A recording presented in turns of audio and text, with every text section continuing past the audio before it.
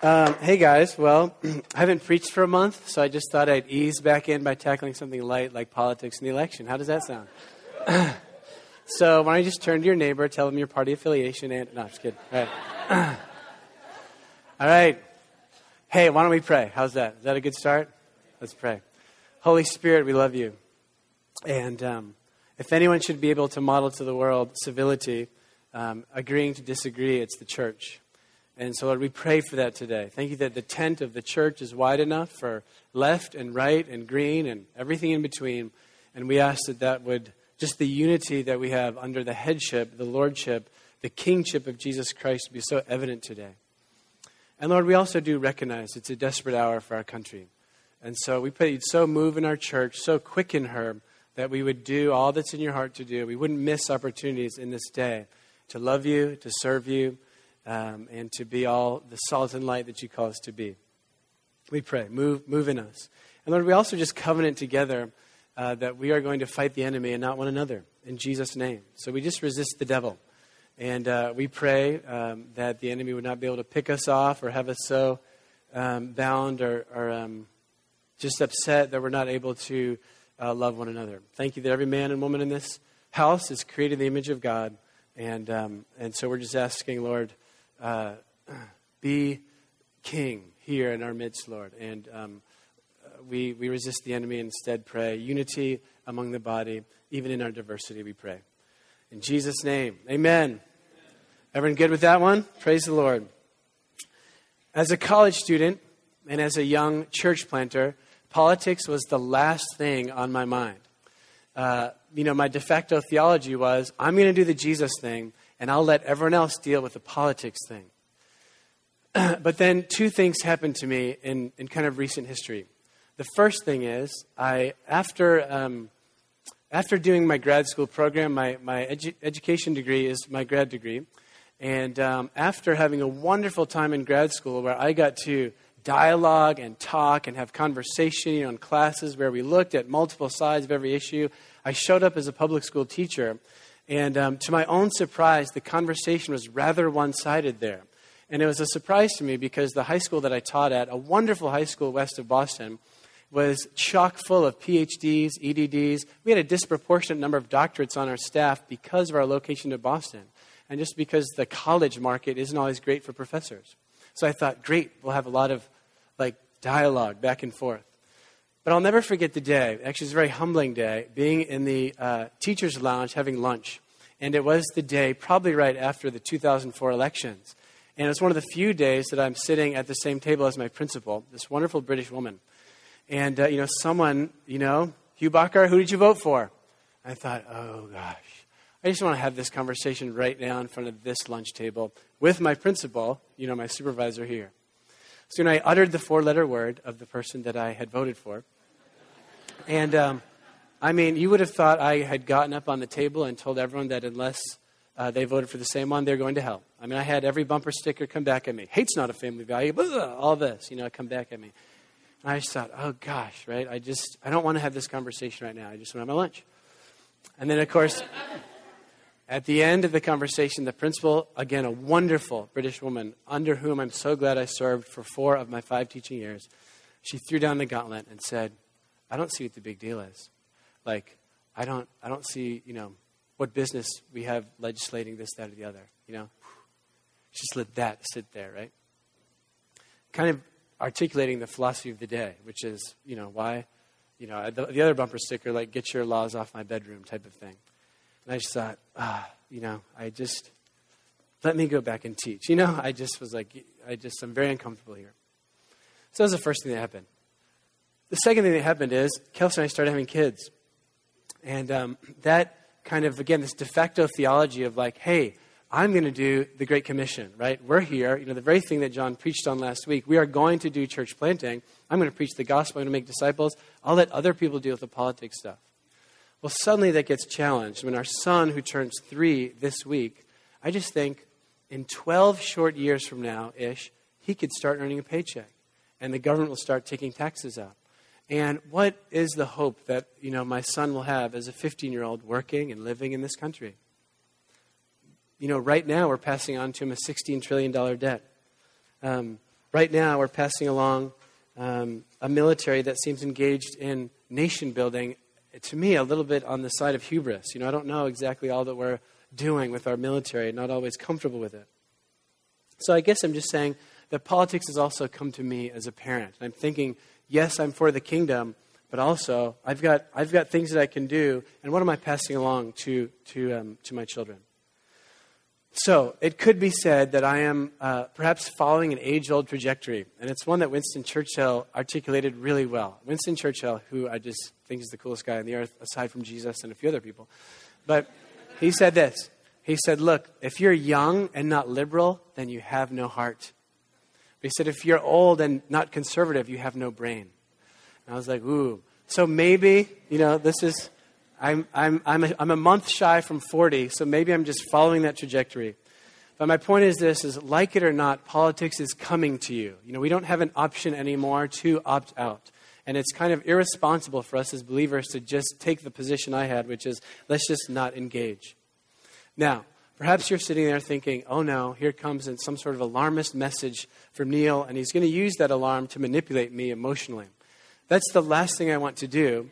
Although I do have alarm. And I wonder, should we not be alarmed? With the debt I mentioned of $16 trillion. Should we not be alarmed when 15% of Americans, this is the wealthiest country on earth, but they're not able to they're struggling to put food on the table because they're below our poverty limit. Should we not be alarmed when in our country the loss of religious liberty is happening at such an alarming rate? It's awful. You really could not make some of this stuff up where like a federal judge threatened a school valedictorian with incarceration if she used the name Jesus in her valedictory speech, or even in our own city. I wrote back to the mayor, Mayor Menino, when he, with the other mayors of some of the cities, just said, hey, I'm going to block Chick-fil-A from coming because I don't agree with the CEO's personal views on same-sex marriage. And I wrote a letter to the mayor just saying, that would make sense in communist China when we use our political power to stop someone because we don't like their views. But this is the United States of America. And how can you do that? You're just putting yourself in a position, a long line of Boston politicians who use their power to do their will and at the risk and the loss of religious liberty. This is the United States of America. So anyways, this is what's happening.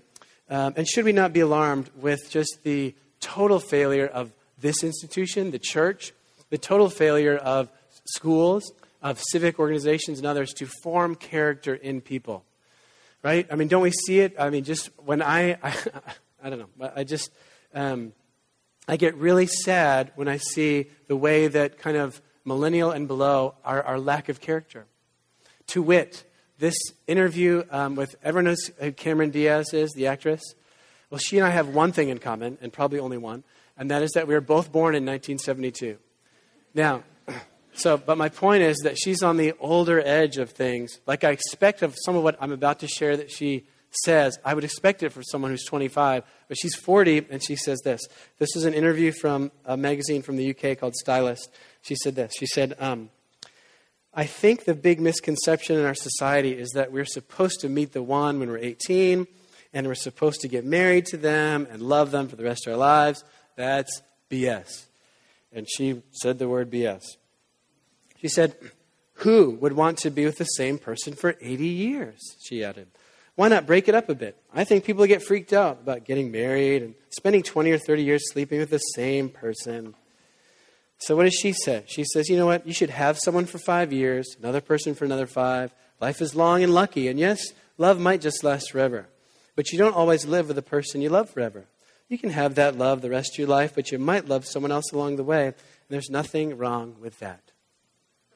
Indeed, there is nothing wrong with that if that's what you're fed. And that, Kelsey and I'm really excited. We have a TV and we have a digital antenna, so now we get the network stations. And just like flipping through the stations the other night, I just thought, oh my gosh, this is what's now on network. I've been kind of 5 to 10 years out of the TV world regularly.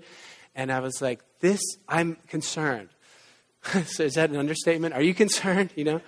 So that's what's coming out. So when if that's what people are reading and that's what they're seeing all the time, of course that makes total sense.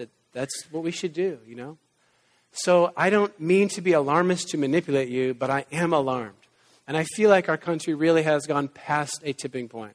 It's not just, oh no, we got to make sure we don't go over the edge. I think we've gone over the edge. And so my heart today is the church can be a part of that turnaround. We need to turn around this decline. And in order to do so, I want to bust a myth. There's one myth that I want to look at, and I want to bust it with the Word of God, so that regardless of where you are on the political spectrum, we say, hey, Lord, my job is to be part of the solution. Amen? Amen. Okay. I will say this. I'm totally aware of the fact that what can happen in this sort of message is we all have the image that we like to use around the leadership team is fists go up, right? Like as soon as I say certain words, even the examples I've just shared at the school that I taught at, some of you, your fists have gone up and you're ready to fight with me. And I would just ask, can we all put our fists down? And can we all say, hey, God, what are you saying to us as a people? And as I prayed in my prayer, this is a place the church should be the ones that are able to model agreement to disagree on those specifics. But let's agree to say, God, what are you saying to us together? Amen? So I want to help put your fists down. And as you always know, I'm approachable. And so I love pushback. And those are some of the best conversations. So I'm open to it. I'm trying to do my duty, though, to say, my duty as pastor, to say, hey, I need to present the people with what's going on here and with God's word. So, amen.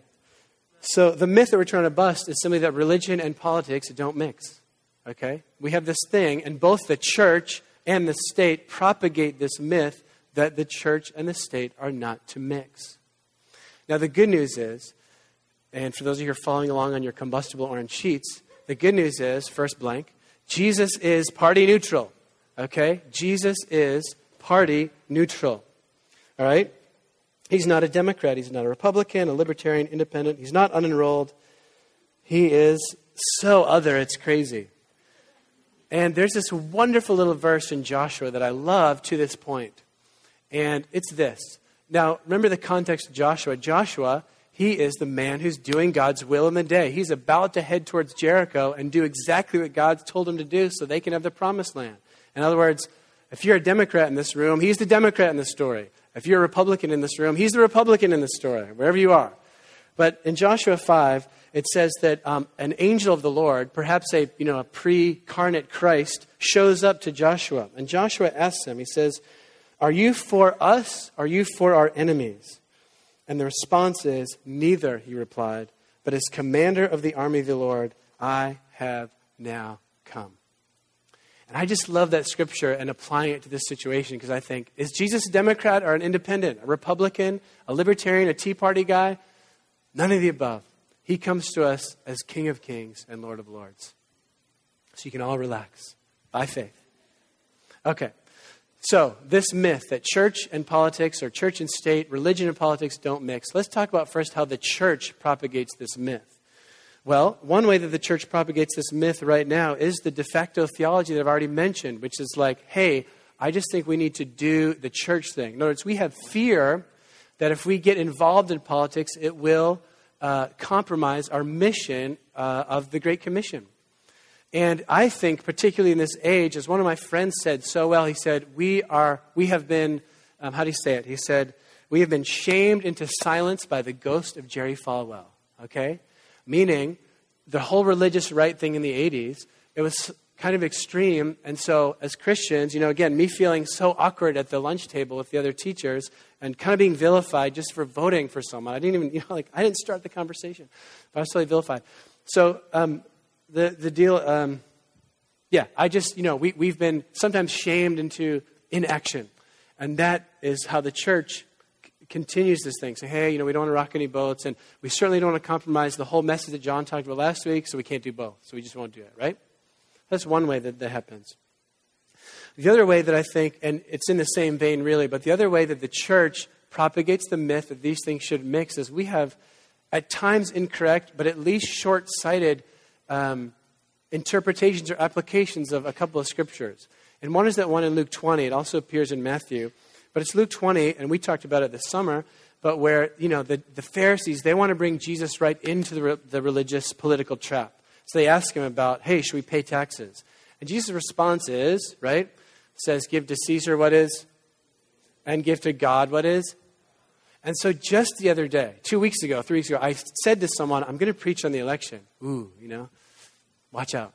And, the immediate response was, well, obviously church and state are supposed to be separated because of, Jesus' response. And, we went on the conversation. It wasn't my time to respond. But afterwards, I just thought, that's a wrong thinking, because actually I think God has included this in our Bible because he's called us to be people who are both in the church and in the state, right?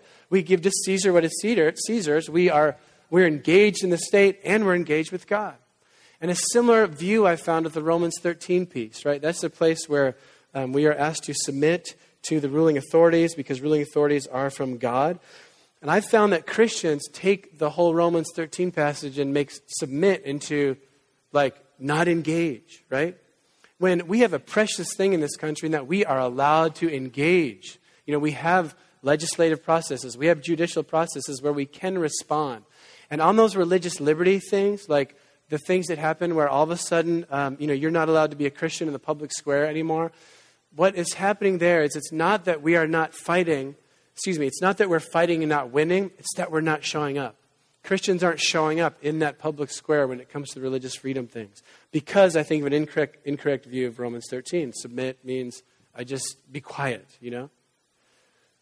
So that's how the church propagates the myth that church and state should not mix. Now, how does the state say religion and politics don't mix? How does the state say it? Well, I think the other widespread thing is this misinterpretation or misapplication of the doctrine that we've come to call the separation of church and state. Let's remember the origins. And please forgive me if you feel like we're going back to your con class and your constitutional law class, Constitutional Law 101. But remember, the First Amendment. Let's put it up there. First Amendment, Bill of Rights, U.S. Constitution. Congress shall make no law respecting an establishment of religion or prohibiting the free exercise thereof. Right? Now, this idea of separation of church and state, it comes from Jefferson. When he was president, there were a group of Baptists in Connecticut who were nervous. And they were nervous because the Connecticut Constitution did not have the equivalent of that First Amendment at the federal level. And they wrote to the president saying, we're nervous. We're afraid that because the state has no restraint like the federal government has on interfering in religion, we're afraid that the state's going to legislate things about our church. And Thomas Jefferson agreed and said, you're right to be afraid, because what I take from the First Amendment is, this is Jefferson, he says, I take that a wall of separation, a wall has been erected that separates church and state.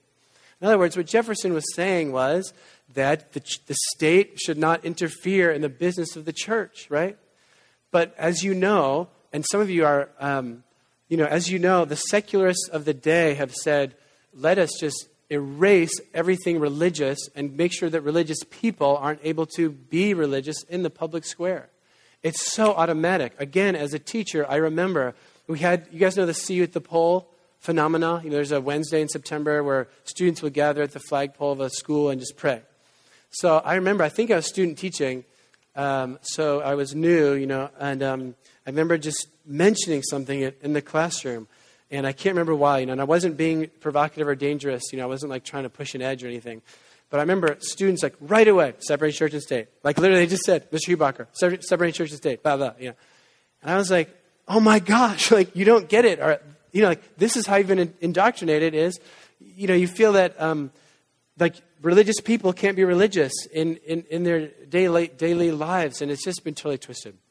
And so the state kind of perpetuates this thing.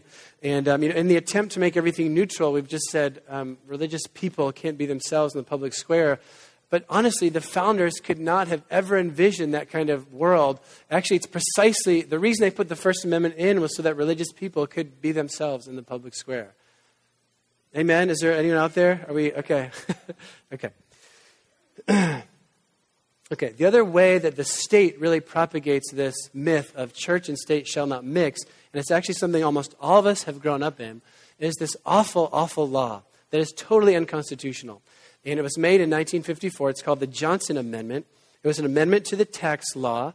And so churches, just by virtue of the fact that we're churches, are tax exempt. But we can, if we want, we can apply to be a 501c3 organization, which means we're exempt from paying federal tax. And that's what we've done. At the Harbor, we've said, you know what, life is so much easier when you become a 501c3 organization, because then when you're doing, when I go to Staples and buy stuff, I can be tax-free. I don't have to, it's just I have my little form. But what Johnson did, then Senator Johnson, remember, he would become the president after Kennedy was assassinated.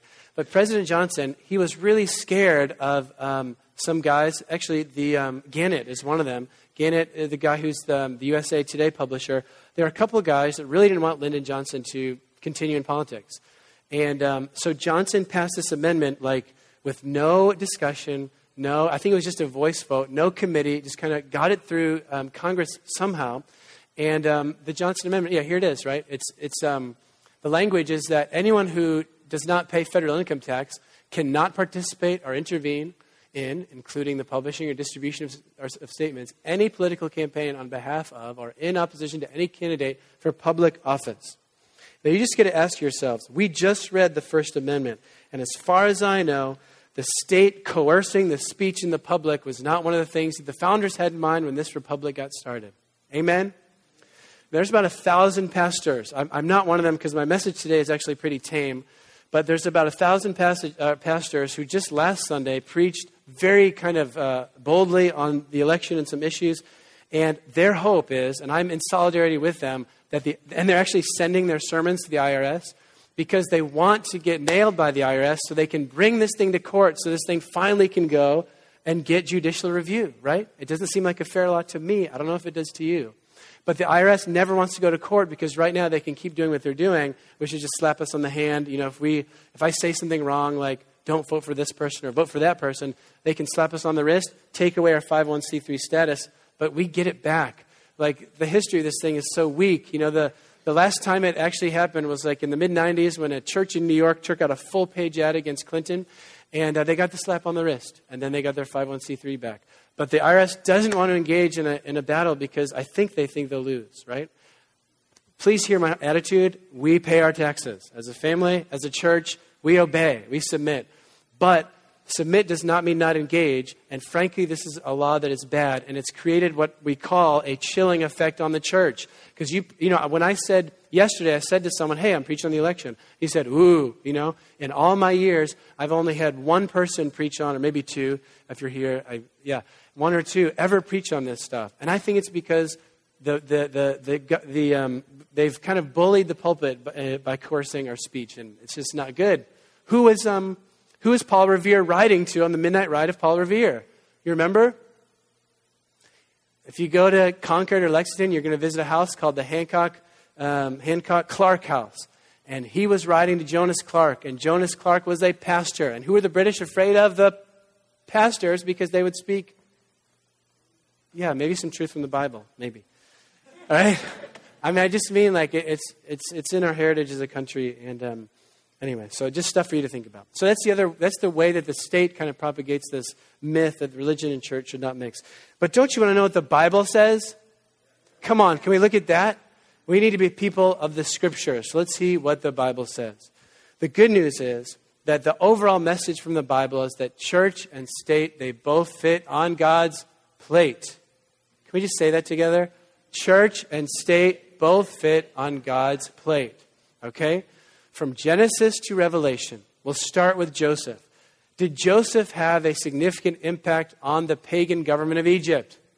Yes, he did, because God raised him up. Was it just so that he could be religious and smug about it? Or did God have a rescue plan for a whole bunch of people?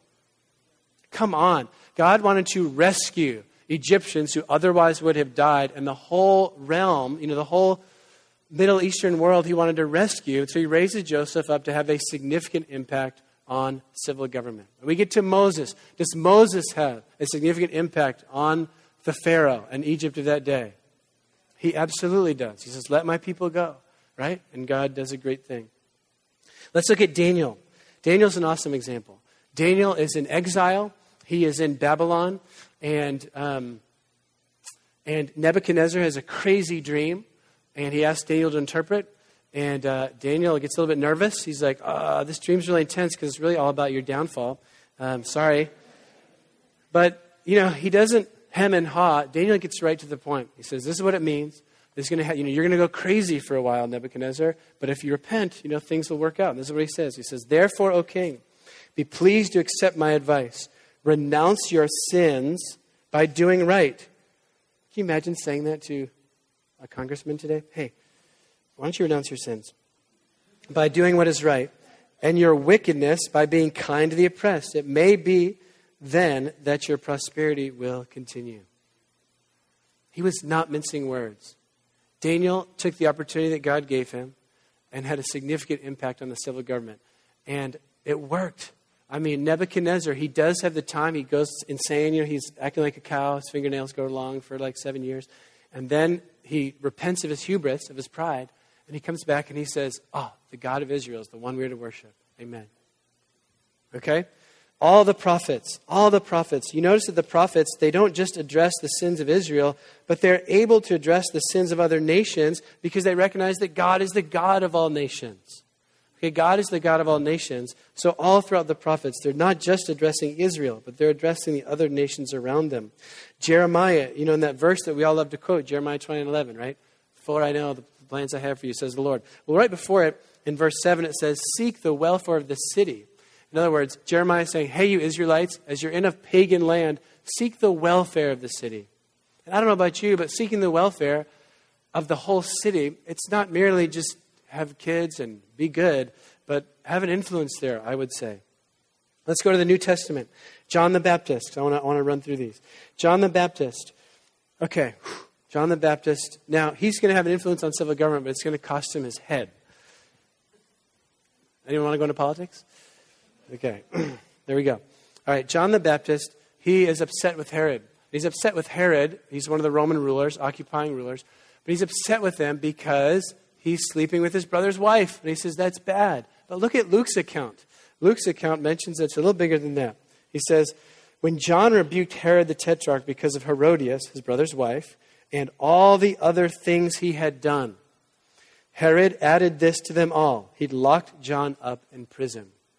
In other words, it is not a stretch, or I don't think it's biblically irresponsible for us to say that in John's interaction with Herod, he was addressing all sorts of injustice, all sorts of wickedness, all sorts of in Herod's reign that were incorrect and that were not morally responsible. And I think we're okay to say that.